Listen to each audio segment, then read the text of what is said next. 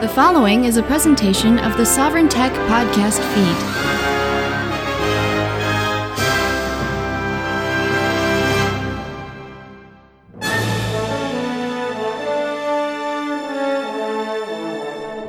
The Temporary Autonomous Zone, authored by Hakim Bey, published in 1991, brought to you by Sovereign Tech First University.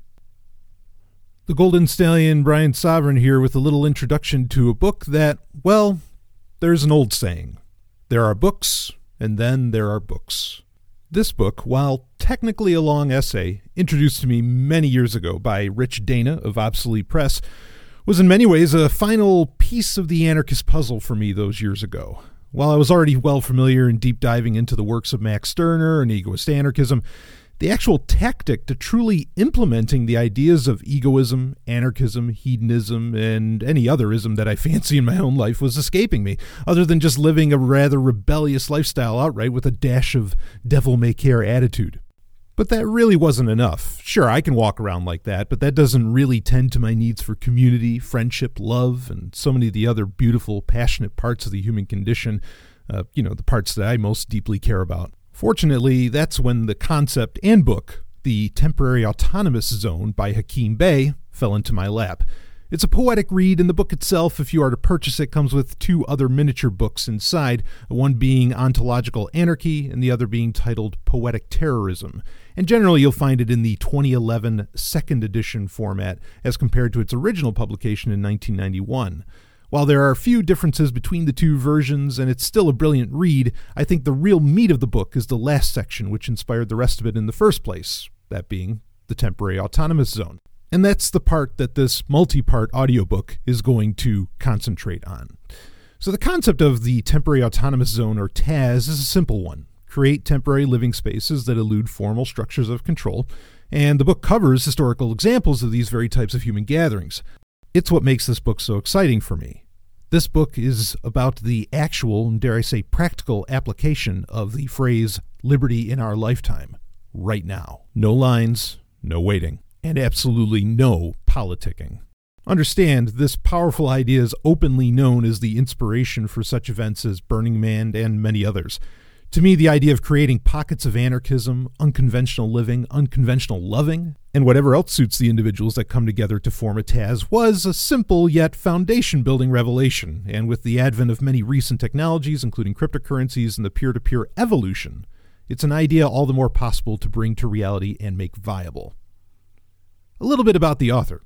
Hakim Bey, who may be better known to some as Peter Lamborn Wilson, born in 1945, is a prolific writer and poet, well-known anarchist, and has seen a lot of shit, and has explored aspects of history that sadly I found get covered little elsewhere. While I don't agree 100% with all of his conclusions or with some of his actions he has been accused of, I think his further works are worthy and unique reads that anyone interested in human freedom could learn a thing or two from, including the other two parts of the Temporary Autonomous Zone book. His book Pirate Utopias, under his real name of Peter Lamborn Wilson, is also an enjoyable standout among these works. This Sovereign Tech-only subscriber edition of the audiobook includes the preface to the second edition of the book, read by Dr. Stephanie Murphy, and I, Brian Sovereign, will be narrating the rest in multiple parts, which will also include Hakim Bey's sequel-long essay that is not in the original publication, Permanent Autonomous Zones, which was penned in 1994. Known as a PAZ, it's a term you may be familiar with if you're a longtime Sovereign Tech listener or a fan of the fictional Sovereign universe. PAZs are the technical names I gave to the floating cities of the 2099 future, such as Osiris-1. Considering what a fantastic idea I think temporary autonomous zones and permanent autonomous zones both are, it should be little surprise that I would include them in my work. With that said, I hope you enjoy this audiobook presentation of the Temporary Autonomous Zone, and I hope you look forward to further books that will be a part of the Sovereign Tech First University series.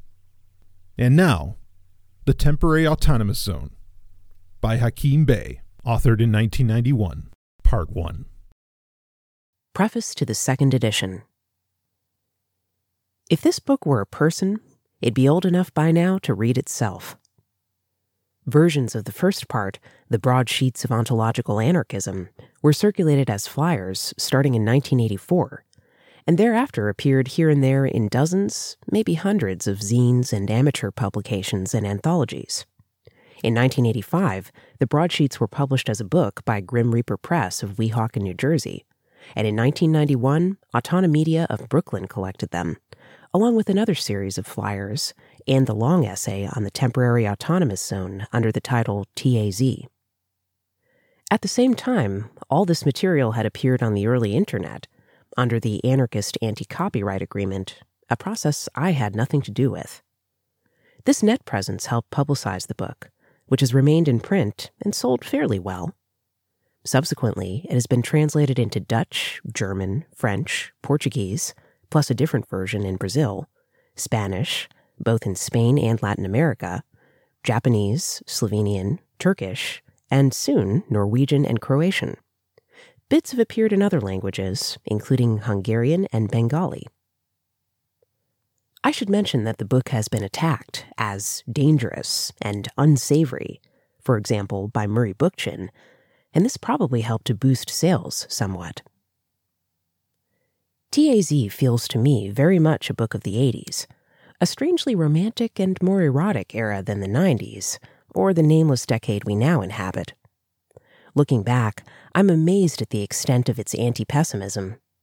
The globe was undergoing rapid change, the so-called end of history, even as the book appeared.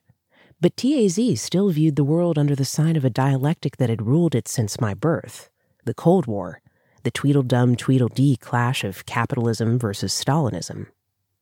The basic notion of the temporary autonomous zone was meant as a contribution to a desired third way, a kind of evasion of the dialectic, an alternative to both capital and ideology. With the collapse of the USSR in 1989, the old historical dialectic also imploded, although no one really seemed to notice till about 1991 and the First Gulf War. In 1994, the Zapatistas of Chiapas offered the world a new politics of resistance to globalism, but the rebellion has so far failed to spread. No urban Zapatismo has appeared. Instead, we now have a new phase of neoliberalism, hegemonic globalism or imperium. This signals the apparent failure of all third ways, such as third world neutralist socialism and non-aligned leftism, including even the hippie punk anarchism that informs TAZ. In fact, even the third world has disappeared. How can there exist a third world without a second world? What we've got is one world, a dismal parody of the old liberal and internationalist dream. One world, but with some excluded zones, and a single superpower that doesn't have to obey the rules. Of course, the temporary autonomous zone appears not just as a historical moment, but also as a psycho-spiritual state, or even existential condition. Humans seem to need the peak experience of autonomy shared by cohesive groups, free freedom, as Rimbaud says, not only in imagination, but in real space and time, in order to give value and meaning to the social. Now that we live in a world where, in the words of Lady Margaret Baroness Thatcher, there is no such thing as society, the TAZ seems more relevant than ever. Things may look different in other faraway lands, but from the point of view of the beast's belly, it sometimes appears that the TAZ is the last and only means of creating an outside, or true space of resistance to the totality. From this perspective, I think perhaps the least useful part of this book is its section on the internet. I envisioned the net as an adjunct to the TAZ, a technology in service to the TAZ, a means of potentiating its emergence. I proposed the term web for this function of the net. What a joke. Time magazine identified me as a cyber guru and explained that the TAZ exists in cyberspace. Web became the official term for the commercial and surveillance function of the net, and by 1995, it had succeeded in burying the anarchic potential of the net, if any really existed, under a mass of advertising and .com scams. What's left of the left now seems to inhabit a ghost world where a few thousand hits pass for political action and virtual community takes the place of human presence. The web has become a perfect mirror of global capital, borderless, triumphant, evanescent, aesthetically bankrupt, monocultural, violent, a force for atomization and isolation, for the disappearance of knowledge, of sexuality, and of all the subtle senses. The TAZ must exist in geographical, odorous, tactile, tasty, physical space, ranging in size from, say, a double bed to a large city. Otherwise, it's no more than a blueprint or a dream. Utopian dreams have value as critical tools and heuristic devices, but there's no substitute for lived life, real presence, adventure, risk, love. If you make media the center of life, then you will lead a mediated life. But the TAZ wants to be immediate, or else nothing. The TAZ exists in a more fluid relationship to time than to space. It can be truly temporary, but also perhaps periodic, like the recurring autonomy of the holiday, the vacation, the summer camp. It could even become a permanent PAZ, like a successful commune or bohemian enclave.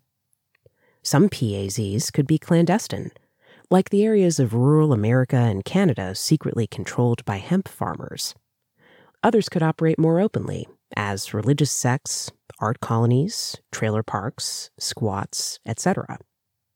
You could even talk about relative degrees of TAZ-ness. A bit of autonomy is better than none, after all. I find hobby groups and old-fashioned fraternal organizations interesting in this regard. The present oneness of the totality feels spurious as hell. More than spectacular, more than simulated, downright spurious. Surely someday soon some real opposition will begin to cohere. A new movement will appear based on both solidarity and difference, as opposed to the sameness and separation of commodity culture and the global image. No one can predict the shape of this movement, because it will be, in some sense, post-ideological as well as post-religious, spontaneous, experiential, popular. I suspect it will be passionately green and somewhat anti-civilization, with a touch of Luddite technophobia. It will be poor and deeply spiritual, not religious, but perhaps shamanistic. It will be social and resolutely anti-capitalist. It will probably emerge from the former so-called Fourth World and the cutting edge of resistance to genetic imperialism and corporate neocolonialism. It will take different forms in different places, avoiding big confrontations, using new guerrilla tactics of resistance, and opening up new kinds of liberated space-time areas. Some of these areas will be TAZs. And if we're dreaming, why not dream big? A whole country or bioregion transformed into a permanent autonomous zone. If postmodernism offers us the melancholic freedom to pick and browse the ruins of the past and salvage whatever shards we may find amusing, why not dig up once again, surrealist archaeology, some of the shattered relics of resistance, revolt, even revolution? Can these antiques ever prove dangerous again? Can we evade, or even oppose, the final enclosure and learn to create our own outside? May Day, 2003. The Temporary Autonomous Zone. This time, however, I come as the victorious Dionysus, who will turn the world into a holiday. Not that I have much time. Nietzsche, from his last insane letter to Cosima Wagner. Section 1. Pirate Utopias. The sea rovers and corsairs of the 18th century created an information network that spanned the globe. Primitive and devoted primarily to grim business, the net nevertheless functioned admirably. Scattered throughout the net were islands, remote hideouts where ships could be watered and provisioned, booty traded for luxuries and necessities. Some of these islands supported intentional communities, whole mini-societies living consciously outside the law and determined to keep it up, even if only for a short but merry life. Some years ago, I looked through a lot of secondary material on piracy, hoping to find a study of these enclaves, but it appeared as if no historian has yet found them worthy of analysis. William Burroughs has mentioned the subject, as did the late British anarchist Larry Law, but no systematic research has been carried out. I retreated to primary sources and constructed my own theory, some aspects of which will be discussed in this essay. I called the settlements pirate utopias. Recently, Bruce Sterling, one of the leading exponents of cyberpunk science fiction, published a near-future romance based on the assumption that the decay of political systems will lead to a decentralized proliferation of experiments in living, giant worker-owned corporations, independent enclaves devoted to data piracy, green social democrat enclaves, zero-work enclaves, anarchist liberated zones, etc. The information economy which supports this diversity is called the net. The enclaves in the book's title are Islands in the Net. The medieval assassins founded a state which consisted of a network of remote mountain valleys and castles, separated by thousands of miles, strategically invulnerable to invasion, connected by the information flow of secret agents at war with all governments, and devoted only to knowledge. Modern technology, culminating in the spy satellite, makes this kind of autonomy a romantic dream. No more pirate islands. In the future, the same technology, freed from all political control, could make possible an entire world of autonomous zones. But for now, the concept remains precisely science fiction, pure speculation. Are we who live in the present doomed never to experience autonomy, never to stand for one moment on a bit of land ruled only by freedom? Are we reduced either to nostalgia for the past or nostalgia for the future?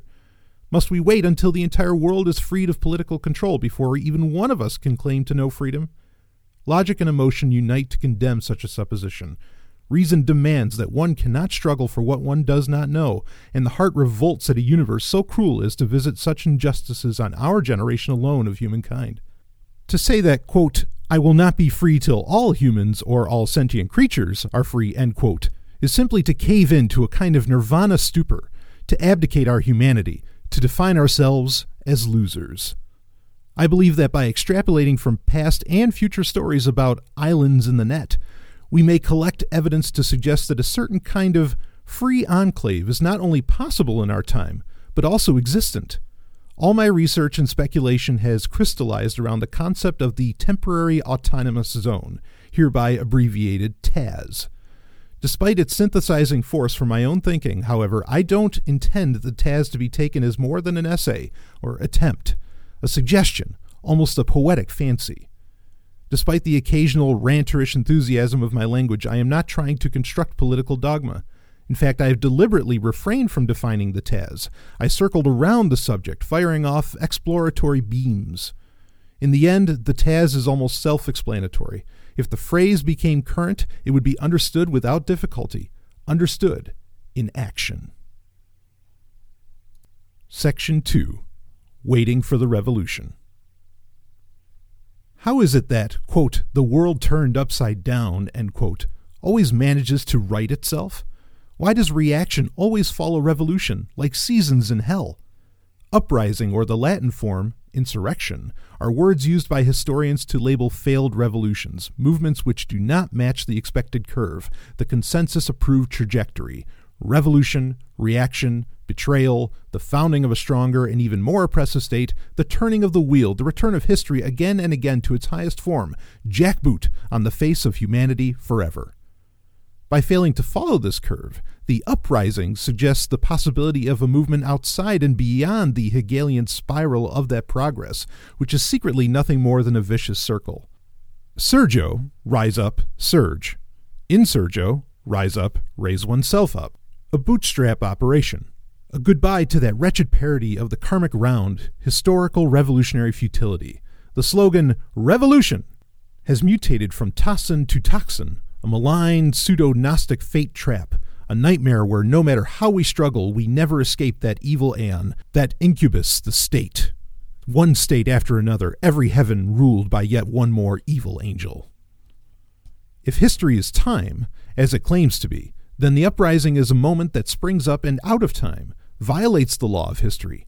If the state is history, as it claims to be, then the insurrection is the forbidden moment, an unforgivable denial of the dialectic, shimmying up the pole and out of the smoke hole, a shaman's maneuver carried out on an impossible angle to the universe.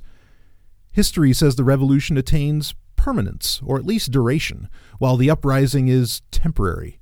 In this sense, an uprising is like a peak experience as opposed to the standard of ordinary consciousness and experience. Like festivals, uprisings cannot happen every day, otherwise they would not be non-ordinary. But such moments of intensity give shape and meaning to the entirety of a life. The shaman returns. You can't stay up on the roof forever, but things have changed. Shifts and integrations have occurred. A difference is made. You will argue that this is a counsel of despair. What of the anarchist dream, the stateless state, the commune, the autonomous zone with duration, a free society, a free culture? Are we to abandon that hope in return for some existentialist act gratui? The point is not to change consciousness, but to change the world. I accept this as a fair criticism. I'd make two rejoinders nevertheless. First, revolution has never yet resulted in achieving this dream. The vision comes to life in the moment of uprising, but as soon as the revolution triumphs and the state returns, the dream and the ideal are already betrayed. I have not given up hope or even expectation of change, but I distrust the word revolution. Second, if we replace the revolutionary approach with a concept of insurrection blossoming spontaneously into anarchist culture, our own particular historical situation is not propitious for such a vast undertaking. Absolutely nothing but a feudal martyrdom could possibly result now from a head-on collision with the terminal state, the mega-corporate information state, the empire of spectacle and simulation. Its guns are all pointed at us, while our meager weaponry finds nothing to aim at but a hysteresis, a rigid vacuity, a spook capable of smothering every spark in an ectoplasm of information, a society of capitulation ruled by the image of the cop and the absorbent eye of the TV screen. In short, we're not touting the Taz as an exclusive end in itself, replacing all other forms of organization, tactics, and goals. We recommend it because it can provide the quality of enhancement associated with the uprising, without necessarily leading to violence and martyrdom. The Taz is like an uprising which does not engage directly with the state, a guerrilla operation which liberates an area of land, of time, of imagination, and then dissolves itself to reform elsewhere, elsewhen, before the state can crush it. Because the state is concerned primarily with simulation rather than substance, the Taz can occupy these areas clandestinely and carry on its festal purposes for quite a while in relative peace. Perhaps certain small Tazes have lasted whole lifetimes because they went unnoticed, like hillbilly enclaves, because they never intersected with the spectacle, never appeared outside that real life which is invisible to the agents of simulation. Babylon takes its abstractions for realities. Precisely within this margin of error, the Taz can come into existence.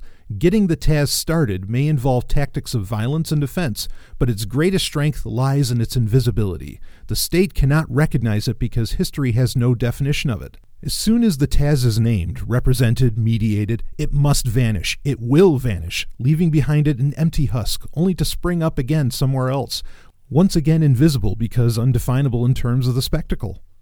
The Taz is thus a perfect tactic for an era in which the state is omnipresent and all-powerful, and yet simultaneously riddled with cracks and vacancies. And because the Taz is a microcosm of that anarchist dream of a free culture, I can think of no better tactic by which to work toward that goal while at the same time experiencing some of its benefits here and now. In sum, realism demands not only that we give up waiting for the revolution, but also that we give up wanting it. Uprising, yes, as often as possible and even at the risk of violence. The spasming of the simulated state will be spectacular, but in most cases the best and most radical tactic will be to refuse to engage in spectacular violence, to withdraw from the area of simulation, to disappear. The Taz is an encampment of guerrilla ontologists. Strike and run away. Keep moving the entire tribe, even if it's only data in the web. The Taz must be capable of defense, but both the strike and the defense should, if possible, evade the violence of the state, which is no longer a meaningful violence. The strike is made at structures of control, essentially at ideas. The defense is invisibility, a martial art, and invulnerability, an occult art within the martial arts. The nomadic war machine conquers without being noticed and moves on before the map can be adjusted. As to the future, only the autonomous can plan autonomy, organize for it, create it. it's a bootstrap operation. The first step is somewhat akin to Satori, the realization that the Taz begins with a simple act of realization. Section 3. The Psychotopology of Everyday Life. The concept of the Taz arises first out of a critique of revolution and an appreciation of the insurrection. The former labels the latter a failure, but for us, uprising represents a far more interesting possibility from the standard of a psychology of liberation than all the, quote, successful, end quote, revolutions of the bourgeoisie, communists, fascists, etc. The second generating force behind the Taz springs from the historical development I call, quote, the closure of the map, end quote. The last bit of earth unclaimed by any nation-state was eaten up in 1899. Ours is the first century without terra incognita, without a frontier.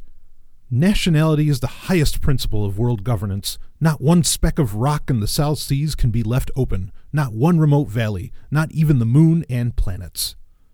This is the apotheosis of territorial gangsterism. Not one square inch of earth goes unpoliced or untaxed, in theory. The map is a political abstract grid, a gigantic con enforced by the carrot-slash-stick conditioning of the expert state, until for most of us the map becomes the territory, no longer Turtle Island, but the USA. And yet because the map is an abstraction, it cannot cover Earth with one-to-one accuracy. Within the fractal complexities of actual geography, the map can see only dimensional grids. Hidden enfolded immensities escape the measuring rod. The map is not accurate. The map cannot be accurate. So, revolution is closed, but insurgency is open. For the time being, we concentrate our force on temporary, quote, power surges, end quote, avoiding all entanglements with, quote, permanent solutions, end quote. And the map is closed, but the autonomous zone is open. Metaphorically, it unfolds within the fractal dimensions invisible to the cartography of control. And here we should introduce the concept of psychotopology and topography as an alternative science to that of the state's surveying and map-making and psychic imperialism. Only psychotopography can draw one-to-one maps of reality because only the human mind provides sufficient complexity to model the real.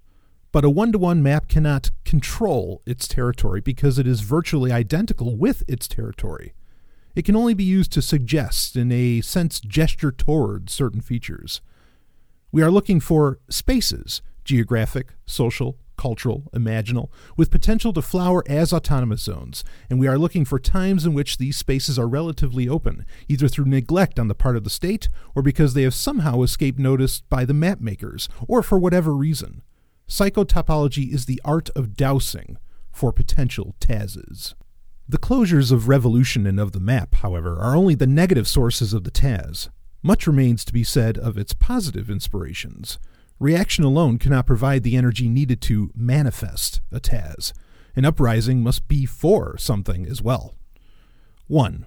First, we can speak of natural anthropology of the Taz. The nuclear family is the base unit of consensus society, but not of the Taz. Quote, families, how I hate them, the misers of love, end quote, Gide.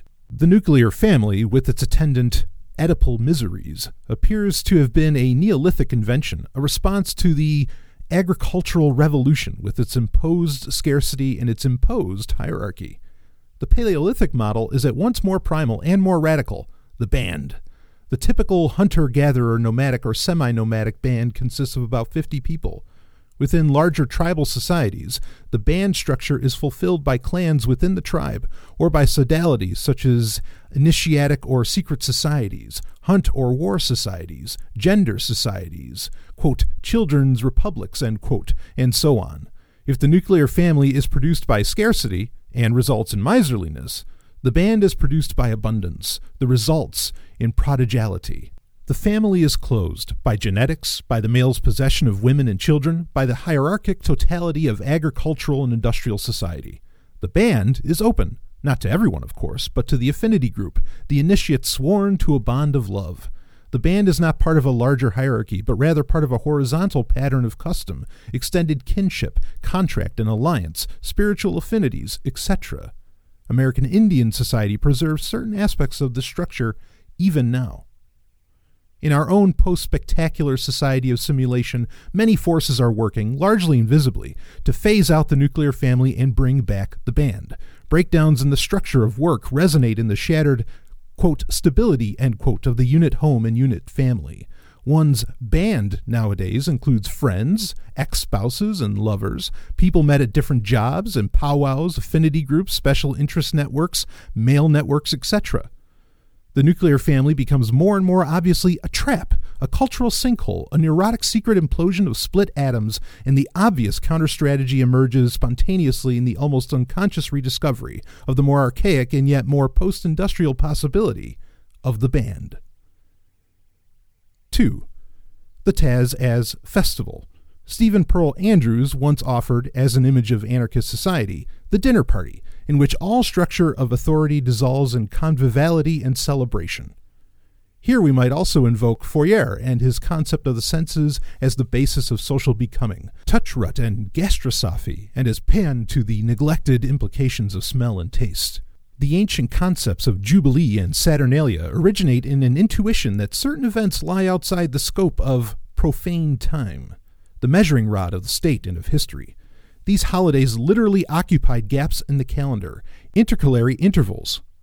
By the Middle Ages, nearly a third of the year was given over to holidays. Perhaps the riots against calendar reform had less to do with the, quote, 11 lost days, end quote, than with the sense that imperial science was conspiring to close up these gaps in the calendar where people's freedoms had accumulated. A coup d'etat, a mapping of the year, a seizure of time itself, turning the organic cosmos into a clockwork universe. The death of the festival. Participants in insurrection invariably note its festive aspects, even in the midst of armed struggle, danger, and risk. The uprising is like a Saturnalia which has slipped loose, or been forced to vanish, from its intercalary interval and is now at liberty to pop up anywhere or when. Freed of time and place, it nevertheless possesses a nose for the ripeness of events, and an affinity for the genius loci. The science of psychotopology indicates flows of forces and spots of power, to borrow occultist metaphors, which localize the Taz spatio-temporally, or at least help to define its relation to moment and locale. The media invite us to, quote, come celebrate the moments of your life, end quote, with the spurious unification of commodity and spectacle, the famous non-event of pure representation. In response to this obscenity, we have, on the one hand, the spectrum of refusal, chronicled by the situationists John Zerzan, Bob Black, etc., and on the other hand, the emergence of a festal culture removed and even hidden from the would-be managers of our leisure. Quote, fight for the right to party, end quote, is in fact not a parody of the radical struggle, but a new manifestation of it, appropriate to an age which offers TVs and telephones as ways to, quote, reach out and touch, end quote, other human beings, ways to be there. Pearl Andrews was right. The dinner party is already, quote, the seed of the new society taking shape within the shell of the old, end quote, from the IWW preamble. The 60s-style tribal gathering, the forced conclave of eco-saboteurs, the idyllic Beltane of the neo-pagans, anarchist conferences, gay fairy circles, Harlem rent parties of the 20s, nightclubs, banquets, old-time libertarian picnics. We should realize that all these are already, quote, liberated zones, end quote, of a sort, or at least potential Tazes. Whether open only to a few friends like a dinner party or to thousands of celebrants like a be-in, the party is always open because it is not ordered. It may be planned, but unless it happens, it's a failure. The element of spontaneity is crucial. The essence of the party, face-to-face, a group of humans synergize their efforts to realize mutual desires, whether for good food and cheer, dance, conversation, the arts of life, perhaps even for erotic pleasure, or to create a communal artwork, or to attain the very transport of bliss, in short, a union of egoists, as Stirner put it, in its simplest form, or else, in Kropotkin's terms, a basic biological drive to mutual aid. Here we should also mention Bataille's economy of excess and his theory of potlatch culture. 3. Vital in shaping Taz reality is the concept of psychic nomadism, or as we jokingly call it, rootless cosmopolitanism. Aspects of this phenomenon have been discussed by Deleuze and Guattari in Nomadology and the War Machine, by Lyotard and Driftworks, and by various other authors in the Oasis issue of Semiotext.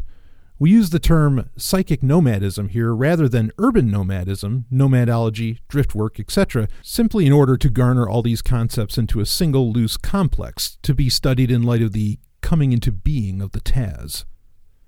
The death of God, in some ways a decentering of the entire European project, opened a multi-perspective, post-ideological worldview able to move rootlessly from philosophy to tribal myth, from natural science to Taoism, able to see for the first time through eyes like some golden insects, each facet giving a view of an entirely other world. But this vision was attained at the expense of inhabiting an epoch where speed and commodity fetishism have created a tyrannical false unity which tends to blur all cultural diversity and individuality, so that, quote, one place is as good as another, end quote. This paradox creates gypsies, psychic travelers driven by desire or curiosity, wanderers with shallow loyalties, in fact disloyal to the European project, which has lost all its charm and vitality, not tied down to any particular time and place, in search of diversity and adventure. This description covers not only the X-class artists and intellectuals, but also migrant laborers, refugees, the, quote, homeless, end quote, tourists, the RV and mobile home culture, also people who travel via the net, but may never leave their own rooms, or those like Thoreau who, quote, have traveled much in Concord, end quote. And finally, it includes, quote, everybody, end quote, all of us, living through our automobiles, our vacations, our TVs, books, movies, telephones, changing jobs, changing lifestyles, religions, diets, etc., etc. Psychic nomadism as a tactic that Deleuze and Guattari metaphorically call, quote, the war machine, end quote, shifts the paradox from a passive to an active and perhaps even violent mode. God's last throes and deathbed rattles have been going on for such a long time in the form of capitalism, fascism, and communism, for example, that there's still a lot of, quote, creative destruction, end quote, to be carried out by the post-Bakuninist, post-Nietzschean commandos or Apaches, literally enemies of the old consensus. These nomads practice the razzia. They are corsairs. They are viruses. They have both need and desire for Taz's, camps of black tents under the desert stars, interzones, hidden 4-to-5 oases along secret caravan routes, liberated bits of jungle and bad land, no-go areas, black markets, and underground bazaars. These nomads chart their courses by strange stars which might be luminous clusters of data in cyberspace or perhaps hallucinations. Lay down a map of the land, over that set a map of political change, over that a map of the net, especially the counter-net, with its emphasis on clandestine information and logistics, and finally, overall, the one-to-one map of the creative imagination, aesthetics, values. The resultant grid comes to life, animated by unexpected eddies and surges of energy, coagulations of light, secret tunnels, surprises. Section 4. The Net and the Web. The next factor contributing to the Taz is so vast and ambiguous that it needs a section unto itself. We've spoken of the net, which can be defined as the totality of all information and communication transfer. Some of these transfers are privileged and limited to various elites, which gives the net a hierarchic aspect. Other transactions are open to all, so the net has a horizontal or non-hierarchic aspect as well. Military and intelligence data are restricted, as are banking and currency information and the like. But for the most part, the telephone, the postal system, public databanks, etc. are accessible to everyone and anyone. Thus, within the net, there has begun to emerge a shadowy sort of counter-net, which we will call the web, as if the net were a fishing net and the web were spider webs woven through the interstices and broken sections of the net.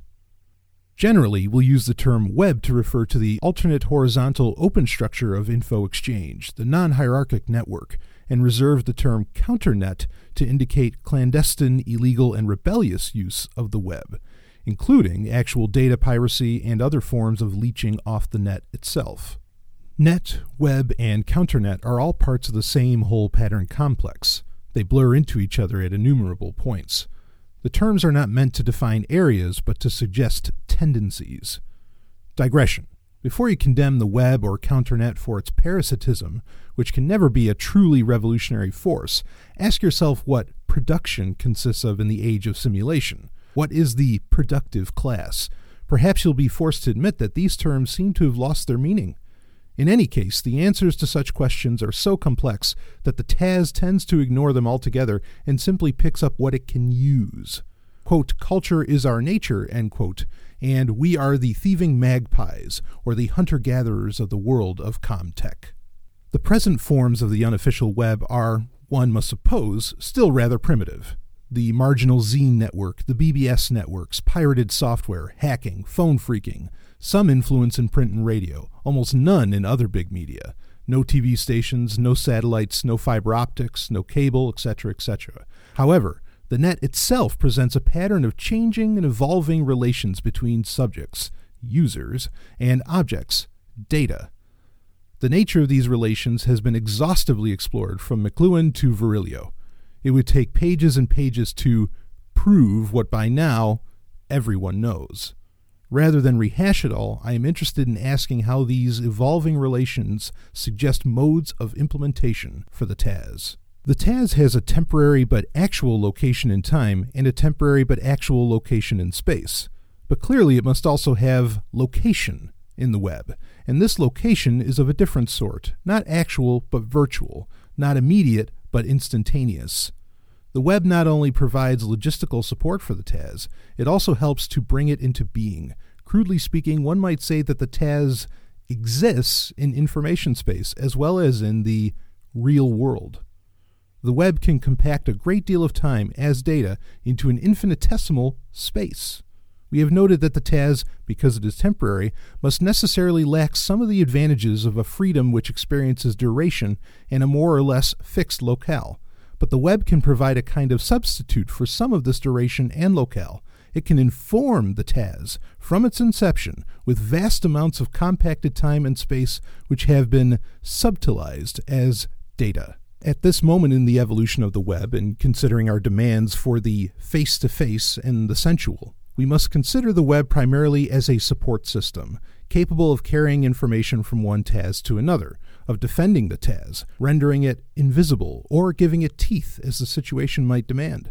But more than that, if the Taz is a nomad camp, then the web helps provide the epics, songs, genealogies, and legends of the tribe. It provides the secret caravan routes and raiding trails which make up the flow lines of tribal economy. It even contains some of the very roads they will follow, some of the very dreams they will experience as signs and portents. The web does not depend for its existence on any computer technology. Word of mouth, mail, the marginal zine network, phone trees, and the like already suffice to construct an information network.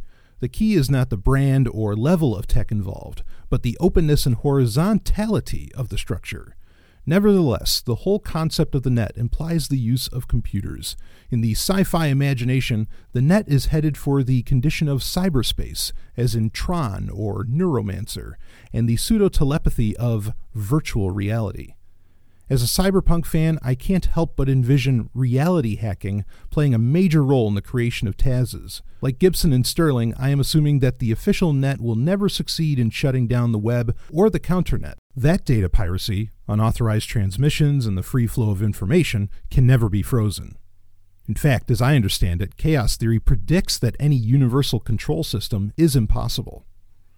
However, leaving aside all mere speculation about the future, we must face a very serious question about the web and the tech it involves. The Taz desires above all to avoid mediation, to experience its existence as immediate. The very essence of the affair is breast to breast, as the Sufis say, or face to face. But, the very essence of the web is mediation. Machines here are our ambassadors. The flesh is irrelevant except as a terminal, with all the sinister connotations of the term. The Taz may perhaps best find its own space by wrapping its head around two seemingly contradictory attitudes towards high-tech and its apotheosis, the net. One, that we might call the Fifth Estate, neo-Paleolithic, post-situ ultra-green position, which construes itself as a Luddite argument against mediation and against the net, and two, the cyberpunk utopianists, futuro-libertarians, reality hackers, and their allies who see the net as a step forward in evolution and who assume that any possible ill effects of mediation can be overcome, at least once we've liberated the means of production. The Taz agrees with the hackers because it wants to come into being, in part, through the net, even through the mediation of the net. But it also agrees with the Greens because it retains intense awareness of itself as body and feels only revulsion for cybergnosis, the attempt to transcend the body through instantaneity and simulation. The Taz tends to view the tech-anti-tech dichotomy as misleading, like most dichotomies in which apparent opposites turn out to be falsifications or even hallucinations caused by semantics. This is a way of saying that the Taz wants to live in this world, not in the idea of another world, some visionary world born of false unification, all green or all metal, which can only be more pie in the sky by and by, or as Alice put it, quote, jam yesterday or jam tomorrow, but never jam today, end quote. The Taz is utopian in the sense that it envisions an intensification of everyday life, or as the Surrealists might have said, life's penetration by the marvelous. But it cannot be utopian in the actual meaning of the word, nowhere or no place. The Taz is somewhere. It lies at the intersection of many forces, like some pagan power spot at the junction of mystery ley lines, visible to the adept in seemingly unrelated bits of terrain, landscape, flows of air, water, animals. But now the lines are not all etched in time and space. Some of them exist only within the web, even though they also intersect with real times and places. Perhaps some of the lines are non-ordinary in the sense that no convention for quantifying them exists. These lines might better be studied in the light of chaos science than of sociology, statistics, economics, etc. The patterns of force which bring the Taz into being have something in common with those chaotic, strange attractors which exist, so to speak, between the dimensions. The Taz, by its very nature, seizes every available means to realize itself. It will come to life whether in a cave or an L5 space city, but above all it will live, now, or as soon as possible, in however suspect or ramshackle a form, spontaneously without regard for ideology or even anti-ideology. It will use the computer because the computer exists, but it will also use powers which are so completely unrelated to alienation or simulation that they guarantee a certain psychic paleolithism to the Taz, a primordial, shamanic spirit which will infect even the net itself, the true meaning of cyberpunk as I read it. Because the Taz is an intensification, a surplus, an excess, a potlatch life spending itself in living rather than merely surviving, that sniveling shibboleth of the 80s, it cannot be defined either by tech or anti-tech.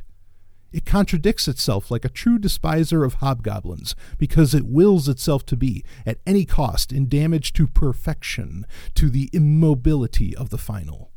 In the Mandelbrot set and its computer graphic realization, we watch, in a fractal universe, maps which are embedded and in fact hidden within maps, etc., to the limits of computational power. What is it for, this map which in a sense bears a one-to-one relation with a fractal dimension?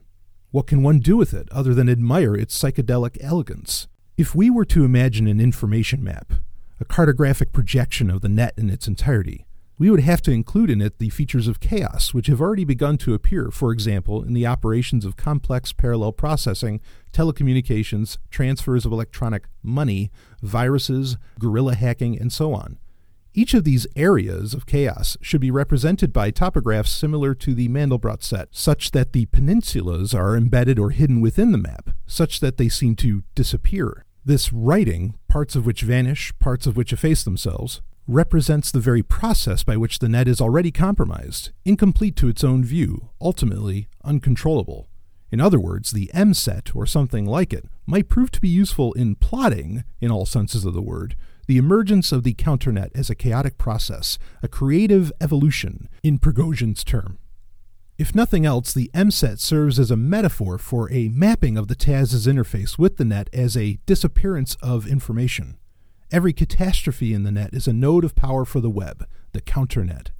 The net will be damaged by chaos, while the web may thrive on it. Whether through simple data piracy or else by a more complex development of actual rapport with chaos, The web hacker, the cyber technician of the TAS, will find ways to take advantage of the perturbations, crashes, and breakdowns in the net, ways to make information out of entropy. As a break-a-lure, a scavenger of information shards, smuggler, blackmailer, perhaps even cyber terrorist, the TAS hacker will work for the evolution of clandestine fractal connections. These connections, and the different information that flows among and between them, will form power outlets for the coming into being of the TAS itself, as if one were to steal electricity from the energy monopoly to light an abandoned house for squatters. Thus the web, in order to produce situations conducive to the TAS, will parasitize the net, but we can also conceive of this strategy as an attempt to build toward the construction of an alternative and autonomous net, free and no longer parasitic, which will serve as the basis for a, quote, new society emerging from the shell of the old, end quote. The counternet and the TAS can be considered, practically speaking, as ends in themselves, but theoretically they can also be viewed as forms of struggle toward a different reality. Having said this, we must still admit to some qualms about computers, some still unanswered questions, especially about the personal computer. The story of computer networks, BBSs, and various other experiments in electro-democracy has so far been one of hobbyism for the most part. Many anarchists and libertarians have deep faith in the PC as a weapon of liberation and self-liberation, but no real gains to show, no palpable liberty.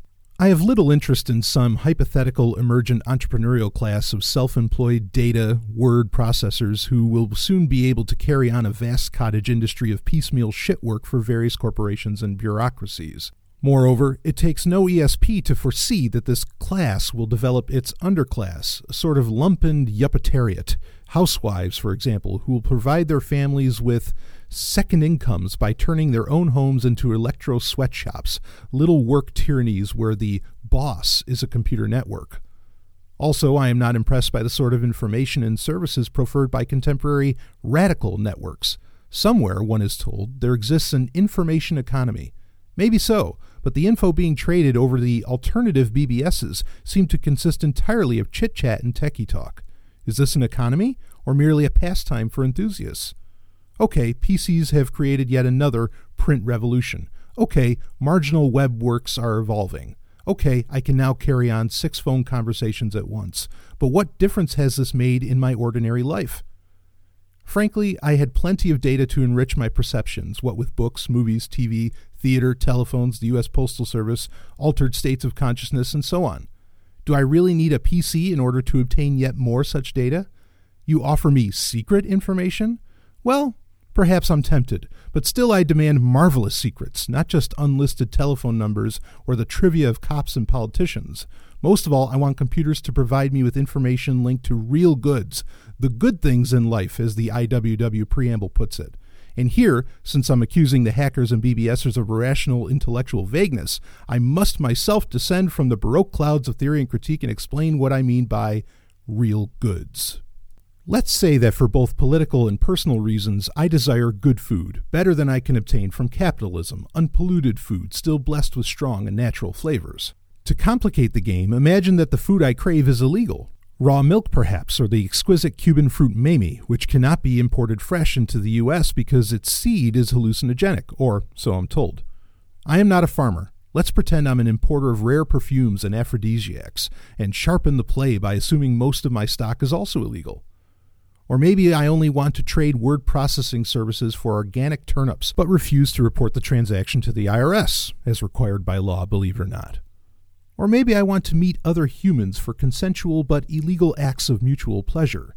This has actually been tried, but all the hard sex BBSs have been busted, and what use is an underground with lousy security? In short, assume that I'm fed up with mere information, the ghost in the machine.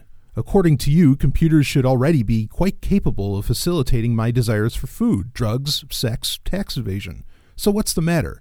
Why isn't it happening? The TAS has occurred, is occurring, and will occur with or without the computer. But for the TAS to reach its full potential, it must become less a matter of spontaneous combustion and more a matter of islands in the net. The net, or rather the counternet, assumes the promise of an integral aspect of the TAS, an addition that will multiply its potential. The quantum jump, odd how this expression has come to mean a big leap, in complexity and significance. The Taz must now exist within a world of pure space, the world of the senses. Liminal, even evanescent, the Taz must combine information and desire in order to fulfill its adventure, its happening, in order to fill itself to the borders of its destiny, to saturate itself with its own becoming. Perhaps the Neo-Paleolithic school are correct when they assert that all forms of alienation and mediation must be destroyed or abandoned before our goals can be realized. Or perhaps true anarchy will be realized only in outer space, as some futuro-libertarians assert. But the Taz does not concern itself very much with was or will be. The Taz is interested in results, successful raids on consensus reality, breakthroughs into more intense and more abundant life. If the computer cannot be used in this project, then the computer will have to be overcome. My intuition, however, suggests that the counternet is already coming into being, perhaps already exists, but I cannot prove it. I've based the theory of the Taz in large part on this intuition. Of course, the web also involves non-computerized networks of exchange, such as samizdat, the black market, etc., but the full potential of non-hierarchic information networking logically leads to the computer as the tool par excellence. Now I'm waiting for the hackers to prove I'm right, that my intuition is valid. Where are my turnips? Section 5. Gone to Croatoan. We have no desire to define the Taz or to elaborate dogmas about how it must be created. Our contention is rather that it has been created, will be created, and is being created. Therefore, it would prove more valuable and interesting to look at some Tazes past and present, and to speculate about future manifestations. By evoking a few prototypes, we may be able to gauge the potential scope of the complex and perhaps even a glimpse of an archetype. Rather than attempt any sort of encyclopediaism, we'll adopt a scattershot technique, a mosaic of glimpses, beginning quite arbitrarily with the 16th to 17th centuries and the settlement of the New World. The opening of the New World was conceived from the start as an occultist operation. The Magus John Dee, spiritual advisor to Elizabeth I, seems to have invented the concept of magical imperialism and infected an entire generation with it. Helkiot and Raleigh fell under his spell, and Raleigh used his connections with the School of Night, a cabal of advanced thinkers, aristocrats, and adepts, to further the causes of exploration, colonization, and map-making. The Tempest was a propaganda piece for the new ideology, and the Roanoke colony was its first showcase experiment. The alchemical view of the New World associated it with materia prima, or heil, the state of nature, innocence and all possibility, quote, Virginia, end quote, a chaos or inchoateness which the adept would transmute into gold, that is, into spiritual perfection as well as material abundance. But this alchemical vision is also informed in part by an actual fascination with the inchoate, a sneaking sympathy for it, a feeling of yearning for its formless form which took the symbol of the Indian for its focus, man in the state of nature uncorrupted by government. Caliban, the wild man, is lodged like a virus in the very machine of occult imperialism. The forest/animals/humans are invested from the very start with the magic power of the marginal, despised and outcast. On the one hand, Caliban is ugly, and nature a howling wilderness. On the other, Caliban is noble and unchained, and nature an Eden. This split in European consciousness predates the romantic classical dichotomy. It's rooted in Renaissance high magic. The discovery of America, El Dorado, the fountain of youth, crystallized it and precipitated in actual schemes for colonization. We were taught in elementary school that the first settlements in Roanoke failed. The colonists disappeared, leaving behind them only the cryptic message, quote, gone to Croatoan, end quote. Later, reports of gray-eyed Indians were dismissed as legend.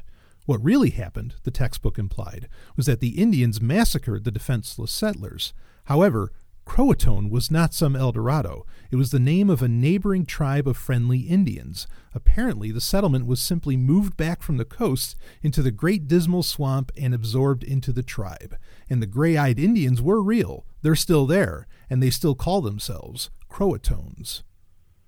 So, the very first colony in the New World chose to renounce its contract with Prospero, Dee, Raleigh, the Empire, and go forward to the wild men with Caliban. They dropped out. They became Indians, went native, opted for chaos over the appalling miseries of surfing for the plutocrats and intellectuals of London. As America came into being where once there had been Turtle Island, Croatoan remained embedded in its collective psyche. Out beyond the frontier, the state of nature, i.e., no state, still prevailed, and within the consciousness of the settlers the option of wildness always lurked, the temptation to give up on church, farm work, literacy, taxes, all the burdens of civilization, and, quote, go to Croatoan, end quote, in some way or another. Moreover, as the revolution in England was betrayed, first by Cromwell and then by Restoration, waves of Protestant radicals fled or were transported to the New World, which had now become a prison, a place of exile. Antinomians, familists, rogue Quakers, levelers, diggers, and ranters were now introduced to the occult shadow of wildness and rushed to embrace it. Anne Hutchinson and her friends were only the best known, i.e. the most upper class, of the Antinomians, having had the bad luck to be caught up in Bay Colony politics, but a much more radical wing of the movement clearly existed. The incidents Hawthorne relates in The Maypole of Merrymount are thoroughly historical. Apparently, the extremists had decided to renounce Christianity altogether and revert to paganism. If they had succeeded in uniting with their Indian allies, the result might have been an Antinomian/Celtic/Algonquin syncretic religion, a sort of 17th century North American Santeria. Sectarians were able to thrive better under the looser and more corrupt administrations in the Caribbean, where rival European interests had left many islands deserted or even unclaimed. Barbados and Jamaica in particular must have been settled by many extremists, and I believe that levelerish and ranterish influences contributed to the buccaneer utopia on Tortuga. Here, for the first time, thanks to Escamilla, we can study a successful New World proto-Taz in some depth. Fleeing from hideous, quote, benefits, end quote, of imperialism such as slavery, serfdom, racism, and intolerance from the tortures of impressment and the living death of the plantations, the buccaneers adopted Indian ways, intermarried with Caribs, accepted blacks and Spaniards as equals, rejected all nationality, elected their captains democratically, and reverted to the, quote, state of nature, end quote.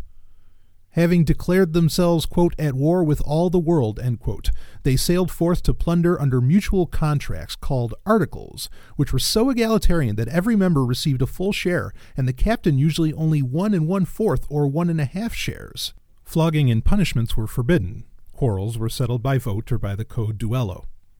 It is simply wrong to brand the pirates as mere seagoing highwaymen or even proto-capitalists, as some historians have done. In a sense, they were social bandits, although their base communities were not traditional peasant societies, but utopias created almost ex nihilo in terra incognita, enclaves of total liberty occupying empty spaces on the map. After the fall of Tortuga, the buccaneer ideal remained alive all through the golden age of piracy, circa 1660 to 1720, and resulted in land settlements in Belize, for example, which was founded by buccaneers. Then, as the scene shifted to Madagascar, an island still unclaimed by an imperial power and ruled only by a patchwork of native kings, chiefs, eager for pirate allies, the pirate utopia reached its highest form. Defoe's account of Captain Mission and the founding of Libertatia may be, as some historians claim, a literary hoax meant to propagandize for radical Whig theory, but it was embedded in the general history of the pirates, 1724 to 28, most of which is still accepted as true and accurate. Moreover, the story of Captain Mission was not criticized when the book appeared, and many old Madagascar hands still survived. They seem to have believed it, no doubt because they had experienced pirate enclaves very much like Libertatia. Once again, rescued slaves, natives, and even traditional enemies such as the Portuguese were all invited to join as equals. Liberating slave ships was a major preoccupation. Land was held in common, representatives elected for short terms, booty shared, doctrines of liberty were preached far more radical than even those of common sense. Libertatia hoped to endure, and Mission died in its defense. But most of the pirate utopias were meant to be temporary. In fact, the Corsairs' true republics were their ships, which sailed under articles. The shore enclaves usually had no law at all. The last classic example, Nassau in the Bahamas, a beachfront resort of shacks and tents devoted to wine, women, and probably boys too, to judge by Burge's Sodomy and Piracy. Song, the pirates were inordinately fond of music and used to hire on bands for entire cruises, and wretched excess, vanished overnight when the British fleet appeared in the bay. Blackbeard and Calico Jack Rackham and his crew of pirate women moved on to wilder shores and nastier fates, while others meekly accepted the pardon and reformed. But the buccaneer tradition lasted, both in Madagascar, where the mixed-blood children of the pirates began to carve out kingdoms of their own, and in the Caribbean, where escaped slaves as well as mixed black, white, red groups were able to thrive in the mountains and backlands as Maroons. The Maroon community in Jamaica still retained a degree of autonomy, and many of the old folkways when Zora Neale Hurston visited there in the 1920s. See Tell My Horse. The Maroons of Suriname still practice African paganism. Throughout the 18th century, North America also produced a number of dropout, quote, triracial isolate communities, end quote. This clinical-sounding term was invented by the eugenics movement, which produced the first scientific studies of these communities. Unfortunately, the, quote, science, end quote, merely served as an excuse for hatred of racial, quote, mongrels, end quote, and the poor, and the, quote, solution to the problem, end quote, was usually forced sterilization. The nuclei invariably consisted of runaway slaves and serfs, quote, criminals, end quote, i.e. the very poor, quote, prostitutes, end quote, i.e. white women who married non-whites, and members of various native tribes. In some cases, such as the Seminole and Cherokee, the traditional tribal structure absorbed the newcomers. In other cases, new tribes were formed.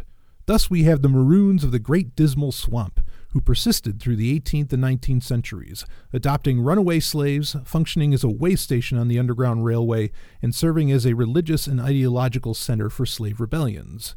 The religion was Hoodoo, a mixture of African, native, and Christian elements, and according to the historian H. Leeming Bay, the elders of the faith and the leaders of the Great Dismal Maroons were known as, quote, the Seven-Finger High Glister, end quote. The Ramapas of northern New Jersey, incorrectly known as the Jackson Whites, present another romantic and archetypal genealogy. Freed slaves of the Dutch poltroons, various Delaware and Algonquin clans, the usual prostitutes, the Hessians, a catchphrase for lost British mercenaries, dropout loyalists, etc., and local bands of social bandits such as Claudia Smiths. An African Islamic religion is claimed by some of the groups, such as the Moors of Delaware and the Ben Ishmaels, who migrated from Kentucky to Ohio in the mid-18th century. The Ishmaels practiced polygamy, never drank alcohol, made their living as minstrels, intermarried with Indians and adopted their customs, and were so devoted to nomadism that they built their houses on wheels. Their annual migration triangulated on frontier towns with names like Mecca and Medina. In the 19th century, some of them espoused anarchist ideals, and they were targeted by the eugenicists for a particularly vicious pogrom of salvation by extermination. Some of the earliest eugenics laws were passed in their honor. As a tribe, they disappeared in the 1920s, but probably swelled the ranks of early black Islamic sects such as the Moorish Science Temple. I myself grew up on the legends of the Kallikaks of the nearby New Jersey Pine Barrens, and of course on Lovecraft, a rabid racist who was fascinated by the isolate communities. The legends turned out to be folk memories of the slanders of the eugenicists, whose U.S. headquarters were in Vinland, New Jersey, and who undertook the usual, quote, reforms against miscegenation and feeble-mindedness, end quote, in the Barrens, including the publication of photographs of the Kallikaks, crudely and obviously retouched to make them look like monsters of misbreeding. The, quote, isolate communities, at least those which have retained their identity into the 20th century, consistently refused to be absorbed into either mainstream culture or the black, quote, subculture, end quote, into which modern sociologists prefer to categorize them. In the 1970s, inspired by the Native American Renaissance, a number of groups, including the Moors and the Ramapas, applied to the BIA for recognition as Indian tribes. They received support from Native activists but were refused official status. If they'd won, after all, it might have set a dangerous precedent for dropouts of all sorts, from, quote, white pieutists, end quote, and hippies to black nationalists, Aryans, anarchists, and libertarians, a, quote, reservation, end quote, for anyone and everyone. The European project could not recognize the existence of the wild man. Green chaos is still too much of a threat to the imperial dream of order. Essentially, the Moors and Ramapas rejected the diachronic or historical explanation of their origins in favor of a synchronic self-identity based on a myth of Indian adoption. Or to put it another way, they named themselves Indians. If everyone who wished to be an Indian could accomplish this by an act of self-naming, imagine what a departure to Croatoan would take place. That old occult shadow still haunts the remnants of our forests, which, by the way, have greatly increased in the Northeast since the 18th and 19th century as vast tracts of farmland returned to scrub. Thoreau, on his deathbed, dreamed of the return of, quote, Indians, forests, and, quote, the return of the repressed. The Moors and Ramapas, of course, have good materialist reasons to think of themselves as Indians.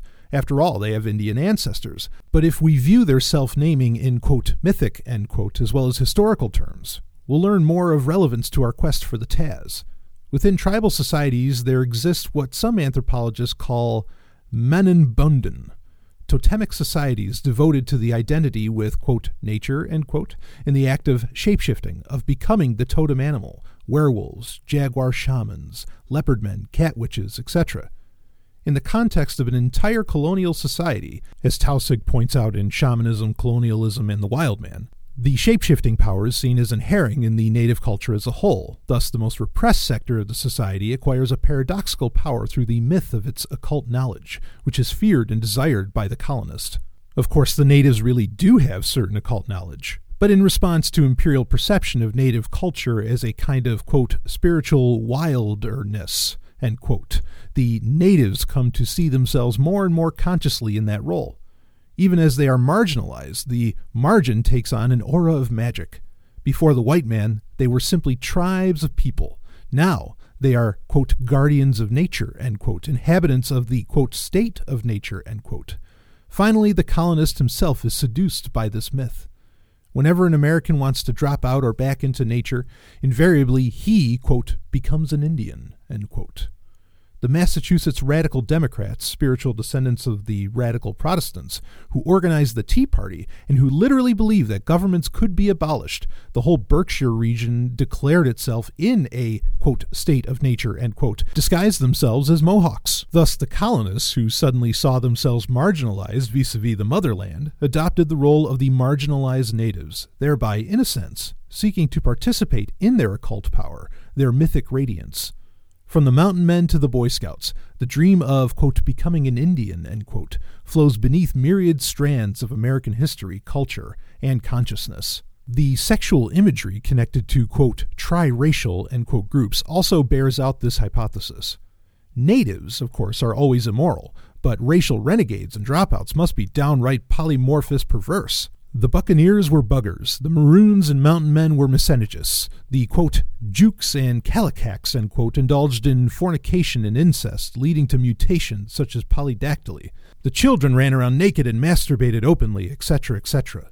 Reverting to a, quote, state of nature, end quote, paradoxically seems to allow for the practice of every, quote, unnatural, end quote, act, or so it would appear if we believe the Puritans and eugenicists. And since many people in repressed, moralistic, racist societies secretly desire exactly those licentious acts, they project them outwards onto the marginalized and thereby convince themselves that they themselves remain civilized and pure. And in fact, some marginalized communities do really reject consensus morality. The pirates certainly did, and no doubt actually act out some of civilization's repressed desires. Wouldn't you? Becoming wild is always an erotic act, an act of nakedness. Before leaving the subject of the, quote, triracial isolates, end quote, I'd like to recall Nietzsche's enthusiasm for race mixing. Impressed by the vigor and beauty of hybrid cultures, he offered miscegenation not only as a solution to the problem of race, but also as the principle for a new humanity freed of ethnic and national chauvinism, a precursor of the psychic nomad, perhaps. Nietzsche's dream still seems as remote now as it did to him. Chauvinism still rules, okay. Mixed cultures remain submerged, but the autonomous zones of the Buccaneers and Maroons, Ishmaels and Moors, Ramapas and Kallikaks remain, or their stories remain, as indication of what Nietzsche might have called, quote, the will to power as disappearance, end quote. We must return to this theme. Section 6. Music as an organizational principle. Meanwhile, however, we turn to the history of classical anarchism in the light of the Taz concept. Before the, quote, closure of the map, end quote, a good deal of anti-authoritarian energy went into escapist communes, such as Modern Times, the various phalansteries, and so on. Interestingly, some of them were not intended to last forever, but only as long as the project proved fulfilling. By socialist utopian standards, these experiments were, quote, failures, end quote, and therefore we knew little about them. When escaped beyond the frontier proved impossible, the era of revolutionary urban communes began in Europe. The communes of Paris, Lyon, and Marseille did not survive long enough to take on any characteristics of permanence, and one wonders if they were meant to. From our point of view, the chief matter of fascination is the spirit of the communes. During and after these years, anarchists took up the practice of revolutionary nomadism, drifting from uprising to uprising, looking to keep alive in themselves the intensity of spirit they experienced in the moment of insurrection. In fact, certain anarchists of the Stirnerite Nietzschean strain came to look on this activity as an end in itself, a way of always occupying an autonomous zone, the interzone which opens up in the midst or wake of war and revolution. They declared that if any socialist revolution succeeded, they'd be the first to turn against it. Short of universal anarchy, they had no intention of ever stopping. In Russia in 1917, they greeted the Free Soviets with joy. This was their goal. But as soon as the Bolsheviks betrayed the revolution, the individualist anarchists were the first to go back on the warpath. After Kronstadt, of course, all anarchists condemned the Soviet Union, a contradiction in terms, and moved on in search of new insurrections. Makhno's Ukraine and anarchist Spain were meant to have duration, and despite the exigencies of continual war, both succeeded to a certain extent. Not that they lasted a long time, but they were successfully organized and could have persisted if not for outside aggression. Therefore, from among the experiments of the interwar period, I'll concentrate instead on the madcap Republic of Fiume, which is much less well known and was not meant to endure. Gabriel D'Annunzio, decadent poet, artist, musician, aesthete, womanizer, pioneer, daredevil, aeronautist, black magician, genius, and cad, emerged from World War I as a hero with a small army at his beck and command, the Arditi. At a loss for adventure, he decided to capture the city of Fiume from Yugoslavia and give it to Italy. After a necromantic ceremony with his mistress in a cemetery in Venice, he set out to conquer Fiume and succeeded without any trouble to speak of. But Italy turned down his generous offer. The prime minister called him a fool. In a huff, D'Annunzio decided to declare independence and see how long he could get away with it. He and one of his anarchist friends wrote the Constitution, which declared music to be the central principle of the state. The Navy, made up of deserters and Milanese anarchist maritime unionists, named themselves the Scocchi, after the long-vanished pirates who once lived on local offshore islands and preyed on Venetian and Ottoman shipping. The modern Scocchi succeeded in some wild coups. Several rich Italian merchant vessels suddenly gave the Republic a future, money in the coffers. Artists, bohemians, adventurers, anarchists, D'Annunzio corresponded with Malatesta, fugitives and stateless refugees, homosexuals, military dandies, the uniform was black with pirate skull and crossbones, later stolen by the SS, and crank reformers of every stripe, including Buddhists, Theosophists, and Vedantists, began to show up at Fiume in droves. The party never stopped. Every morning, D'Annunzio read poetry and manifestos from his balcony, every evening a concert, then fireworks. This made up the entire activity of the government. 18 months later, when the wine and money had run out and the Italian fleet finally showed up and lobbed a few shells at the municipal palace, no one had the energy to resist. D'Annunzio, like many Italian anarchists, later veered towards fascism. In fact, Mussolini, the ex-syndicalist, himself seduced the poet along that route. By the time D'Annunzio realized his error, it was too late. He was too old and sick. But Il Duce had him killed anyway, pushed off a balcony, and turned him into a, quote, martyr, end quote. As for Fiume, though it lacked the seriousness of the Free Ukraine or Barcelona, it can probably teach us more about certain aspects of our quest. It was in some ways the last of the pirate utopias, or the only modern example. In other ways, perhaps, it was very nearly the first modern Taz.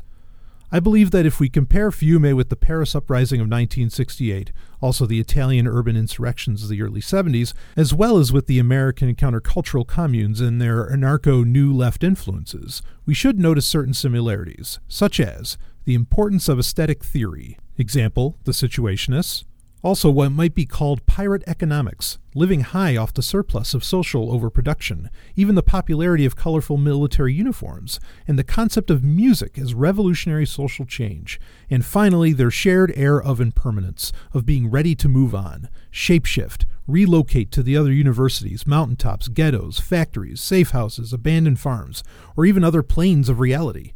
No one was trying to impose yet another revolutionary dictatorship, either at Fiume, Paris, or Millbrook. Either the world would change or it wouldn't. Meanwhile, keep on the move and live intensely. The Munich Soviet or Council Republic of 1919 exhibited certain features of the Taz, even though, like most revolutions, its stated goals were not exactly temporary.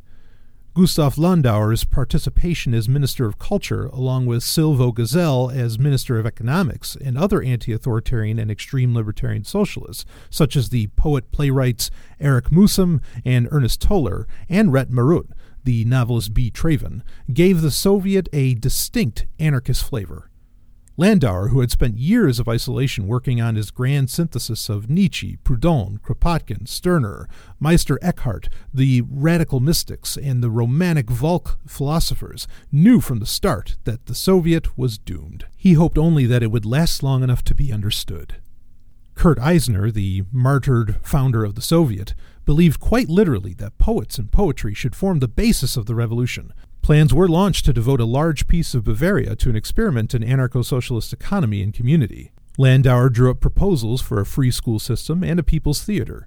Support for the Soviet was more or less confined to the poorest working class and bohemian neighborhoods of Munich, and to groups like the Wandervogel, the neo-romantic youth movement, Jewish radicals like Buber, the Expressionists, and other marginals. Thus, historians dismiss it as the coffeehouse republic and belittle its significance in comparison with Marxist and Spartacist participation in Germany's post-war revolution or revolutions. Outmaneuvered by the communists and eventually murdered by soldiers under the influence of the occult fascist Thule Society, Landauer deserves to be remembered as a saint. Yet even anarchists nowadays tend to misunderstand and condemn him for selling out to a socialist government. If the Soviet had lasted even a year, we would weep at the mention of its beauty, but before even the first flowers of that spring had wilted, the Geist and the spirit of poetry were crushed, and we have forgotten. Imagine what it must have been to breathe the air of a city in which the Minister of Culture has just predicted that school children will soon be memorizing the works of Walt Whitman.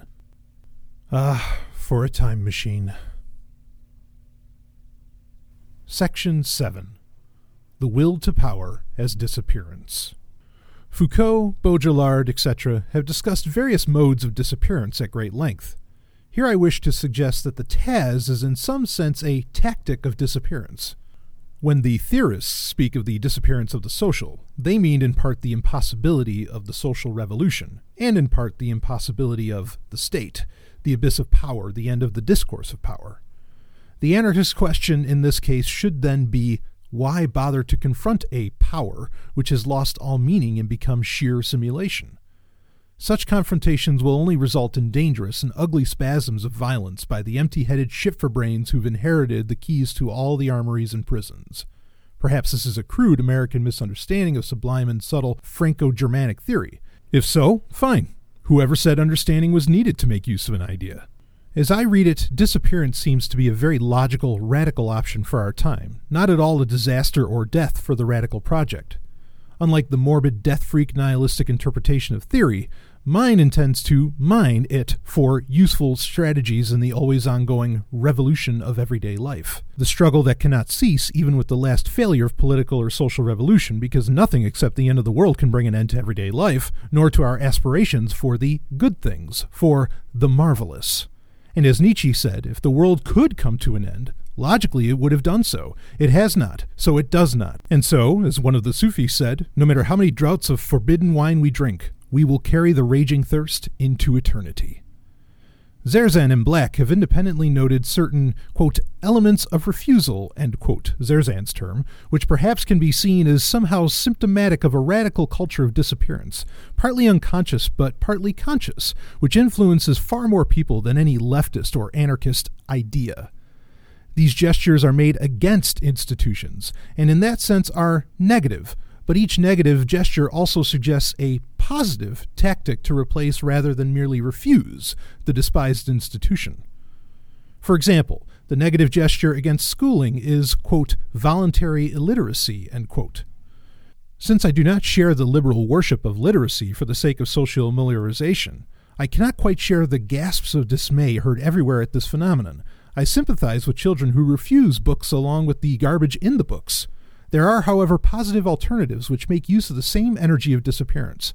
Homeschooling and craft apprenticeship, like truancy, result in an absence from the prison of school. Hacking is another form of education with certain features of invisibility. A mass-scale negative gesture against politics consists simply of not voting. Apathy, a healthy boredom with the weary spectacle, keeps over half the nation from the polls. Anarchism never accomplished as much, nor did anarchism have anything to do with the failure of the recent census. Again, there are positive parallels. Networking as an alternative to politics is practiced at many levels of society, and non-hierarchic organization has attained popularity even outside the anarchist movement, simply because it works. ACT UP and Earth First are two examples. Alcoholics Anonymously, oddly enough, is another. Refusal of work can take the forms of absenteeism, on-job drunkenness, sabotage, and sheer inattention, but it can also give rise to new modes of rebellion, more self-employment, participation in the black economy, and lavaro negro, welfare scams, and other criminal options, pot farming, etc., all more or less invisible activities compared to the traditional leftist confrontational tactics, such as the general strike. Refusal of the church? Well, the negative gesture here probably consists of watching television. But the positive alternatives include all sorts of non-authoritarian forms of spirituality, from unchurched Christianity to neo-paganism. The free religions, as I like to call them, small, self-created, half-serious, half-fun cults influenced by such currents as Discordianism and anarcho-Taoism, are to be found all over marginal America, and provide a growing, quote, fourth way, end quote, outside the mainstream churches, the televangelical bigots, and New Age vapidity and consumerism. It might also be said that the chief refusal of orthodoxy consists of the construction of private moralities in the Nietzschean sense, the spirituality of free spirits. The negative refusal of home is homelessness, which most consider a form of victimization, not wishing to be forced into nomadology. But homelessness can in a sense be a virtue, an adventure, so it appears at least to the huge international movement of the squatters, our modern hobos. The negative refusal of the family is clearly divorce or some other symptom of breakdown. The positive alternative springs from the realization that life can be happier without the nuclear family, whereupon 100 flowers bloom from single parentage to group marriage to erotic affinity group. The European project fights a major rearguard action in defense of family. Oedipal misery lies at the heart of control. Alternatives exist, but they must remain in hiding, especially since the war against sex of the 1980s and 1990s. What is the refusal of art? The negative gesture is not to be found in the silly nihilism of an art strike or the defacing of famous painting. It is to be seen in the almost universal glassy-eyed boredom that creeps over most people at the very mention of the word. But what would the positive gesture consist of? Is it possible to imagine an aesthetics that does not engage, that removes itself from history and even from the market, or at least tends to do so, which wants to replace representation with presence? How does presence make itself felt even in or through representation? Chaos linguistics traces a presence which is continually disappearing from all orderings of language and meaning systems, an elusive presence, evanescent, latif, subtle, a term in Sufi alchemy, the strange attractor around which memes accrue, chaotically forming new and spontaneous orders. Here we have an aesthetics of the borderland between chaos and order, the margin, the area of catastrophe, where the breakdown of the system can equal enlightenment. The disappearance of the artist is, quote, the suppression and realization of art, end quote, in situationist terms. But from where do we vanish? And are we ever seen or heard of again? We go to Croatoan, what's our fate? All our art consists of a goodbye note to history, quote, gone to Croatoan, end quote, but where is it, and what will we do there?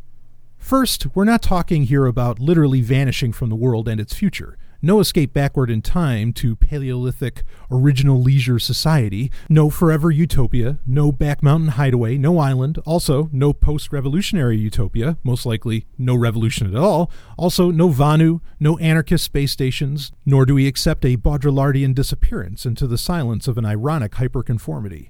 I have no quarrel with any rimbuds who escape art for whatever Abyssinia they can find. But we can't build an aesthetics, even an aesthetics of disappearance, on the simple act of never coming back. By saying we're not an avant-garde and that there is no avant-garde, we've written our, quote, Gone to Croatone, end quote. The question then becomes how to envision everyday life in Croatone, particularly if we cannot say that Croatone exists in time, Stone Age or post-revolution, or space, either as utopia or as some forgotten Midwestern town or as an Abyssinia. Where and when is the world of unmediated creativity? If it can exist, it does exist, but perhaps only as a sort of alternate reality which we so far have not learned to perceive. Where would we look for the seeds, the weeds cracking through our sidewalks, from this other world into our world? The clues, the right directions for searching, a finger pointing at the moon. I believe, or at least would like to propose, that the only solution to the suppression and realization of art lies in the emergence of the Taz. I would strongly reject the criticism that the Taz itself is nothing but a work of art, although it may have some of the trappings. I do suggest that the Taz is the only possible time and place for art to happen for the sheer pleasure of creative play, and as an actual contribution to the forces which allow the Taz to cohere and manifest. Art in the world of art has become a commodity, but deeper than that lies the problem of representation itself, and the refusal of all mediation. In the Taz, art as a commodity will simply become impossible. It will instead be a condition of life. Mediation is harder to overcome, but the removal of all barriers between artists and users of art will tend toward a condition in which, quote, the artist is not a special sort of person, but every person is a special sort of artist, end quote. In sum, disappearance is not necessarily a catastrophe, except in the mathematical sense of, quote, a sudden topological change, end quote. All the positive gestures sketched here seem to involve various degrees of invisibility rather than traditional revolutionary confrontation. The New Left never really believed in its own existence till it saw itself on the evening news. The New Autonomy, by contrast, will either infiltrate the media and subvert it from within, or else never be seen at all. The Taz exists not only beyond control, but also beyond definition, beyond gazing and naming as acts of enslaving, beyond the understanding of the state, beyond the state's ability to see. Section 8. Rat Holes in the Babylon of Information. The Taz as a conscious radical tactic will emerge under certain conditions. 1. Psychological liberation. That is, we must realize, make real, the moments and spaces in which freedom is not only possible, but actual.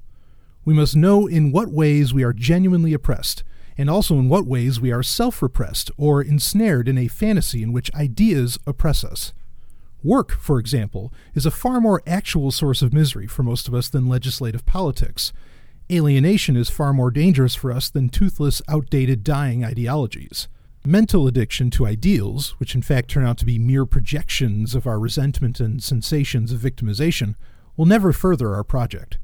The Taz is not a harbinger of some pie-in-the-sky social utopia to which we must sacrifice our lives that our children's children may breathe a bit of free air. The Taz must be the scene of our present autonomy, but it can only exist on the condition that we already know ourselves as free beings. 2. The counternet must expand. At present, it reflects more abstraction than actuality. Zines and BBSs exchange information, which is part of the necessary groundwork of the Taz, but very little of this information relates to concrete goods and services necessary for the autonomous life. We do not live in cyberspace. To dream that we do is to fall into cybergnosis, the false transcendence of the body. The Taz is a physical place, and we are either in it or not. All the senses must be involved. The web is like a new sense in some ways, but it must be added to the others. The others must not be subtracted from it, as in some horrible parody of the mystic trance. Without the web, the full realization of the Taz complex would be impossible, but the web is not the end in itself, it's a weapon. 3. The apparatus of control, the state, must, or so we must assume, continue to deliquesce and petrify simultaneously, must progress on its present course in which hysterical rigidity comes more and more to mask a vacuity, an abyss of power. As power disappears, our will to power must be disappearance. We've already dealt with the question of whether the Taz can be viewed merely as a work of art, but you will also demand to know whether it is more than a poor rat hole in the Babylon of information, or rather a maze of tunnels, more and more connected but devoted only to the economic end of piratical parasitism.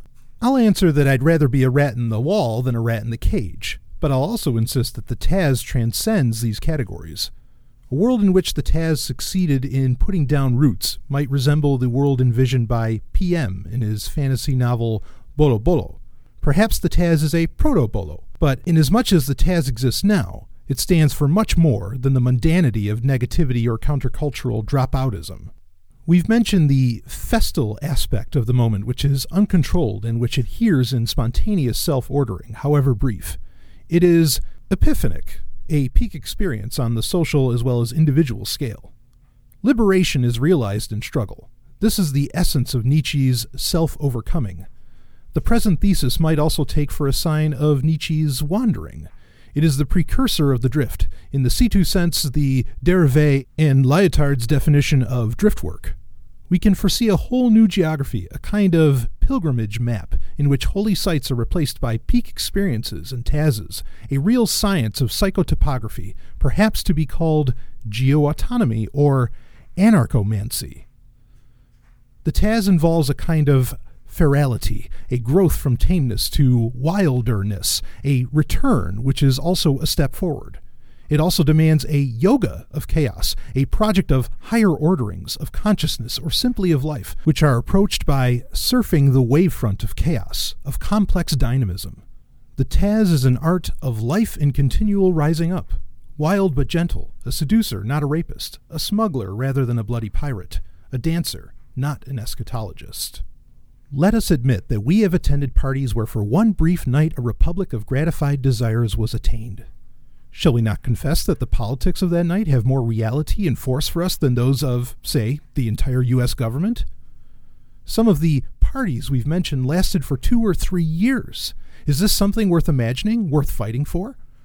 Let us study invisibility, web working, psychic nomadism, and who knows what we might attain. Spring Equinox, 1990. End of the Temporary Autonomous Zone by Hakim Bey, authored in 1991. From Appendix C, The Dinner Party by S. Pearl Andrews, originally published in The Science of Society. The Dinner Party. The highest type of human society in the existing social order is found in the parlor. In the elegant and refined reunions of the aristocratic classes, there is none of the impertinent interference of legislation. The individuality of each is fully admitted. Intercourse, therefore, is perfectly free. Conversation is continuous, brilliant, and varied. Groups are formed according to attraction. They are continuously broken up and reformed through the operation of the same subtle and all-pervading influence. Mutual deference pervades all classes, and the most perfect harmony ever yet attained in complex human relations prevails under precisely those circumstances which legislators and statesmen dread as the conditions of inevitable anarchy and confusion. If there are laws of etiquette at all, they are mere suggestions of principles admitted into or judged of for himself or herself by each individual mind. Is it conceivable that in all the future progress of humanity, with all the innumerable elements of development which the present age is unfolding, society generally and in all its relations will not attain as high a grade of perfection as certain portions of society, in certain special relations, have already attained? Suppose the intercourse of the parlor to be regulated by specific legislation. Let the time which each gentleman shall be allowed to speak to each lady be fixed by law, the position in which they should sit or stand be precisely regulated, the subjects which they shall be allowed to speak of, and the tone of voice and accompanying gestures with which each may be treated, carefully defined, all under pretext of preventing disorder and encroachment upon each other's privileges and rights. Then can anything be conceived better calculated or more certain to convert social intercourse into intolerable slavery and hopeless confusion? S. Pearl Andrews, The Science of Society. Part 7. Permanent Tazes by Hakim Bey. From Talking Mail 5. Winter, 1994. Taz theory tries to concern itself with existing or emerging situations rather than with pure utopianism. All over the world, people are leaving or disappearing themselves from the grid of alienation and seeking ways to restore human contact. An interesting example of this on the level of urban folk culture can be found in the proliferation of hobby networks and conferences.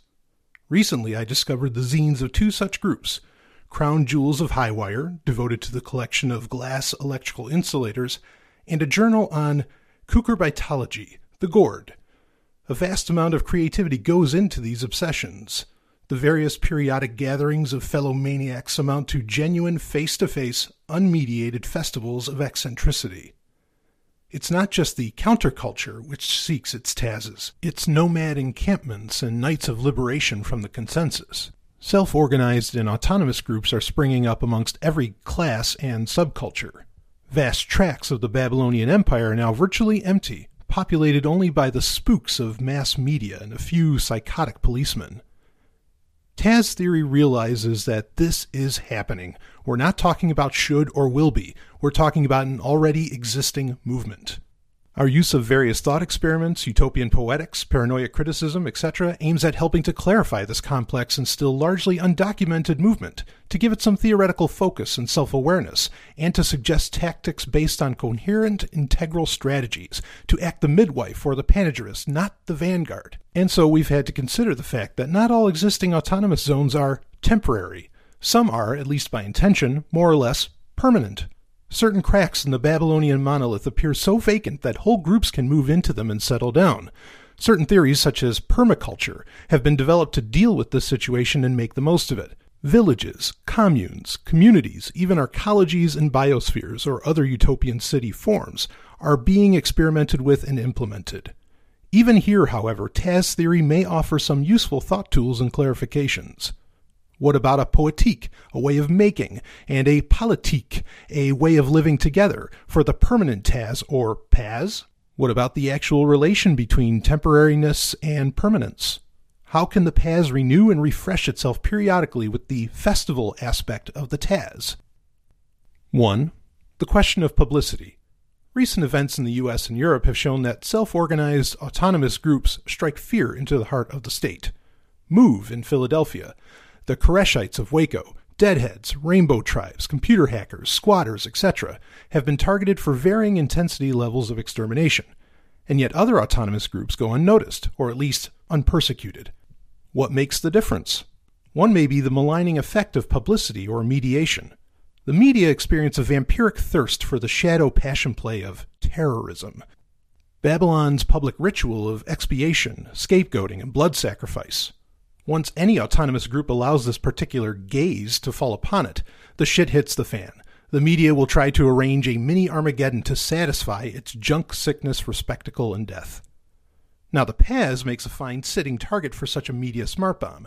Besieged inside its compound, the self-organized group can only succumb to some sort of cheap, predetermined martyrdom.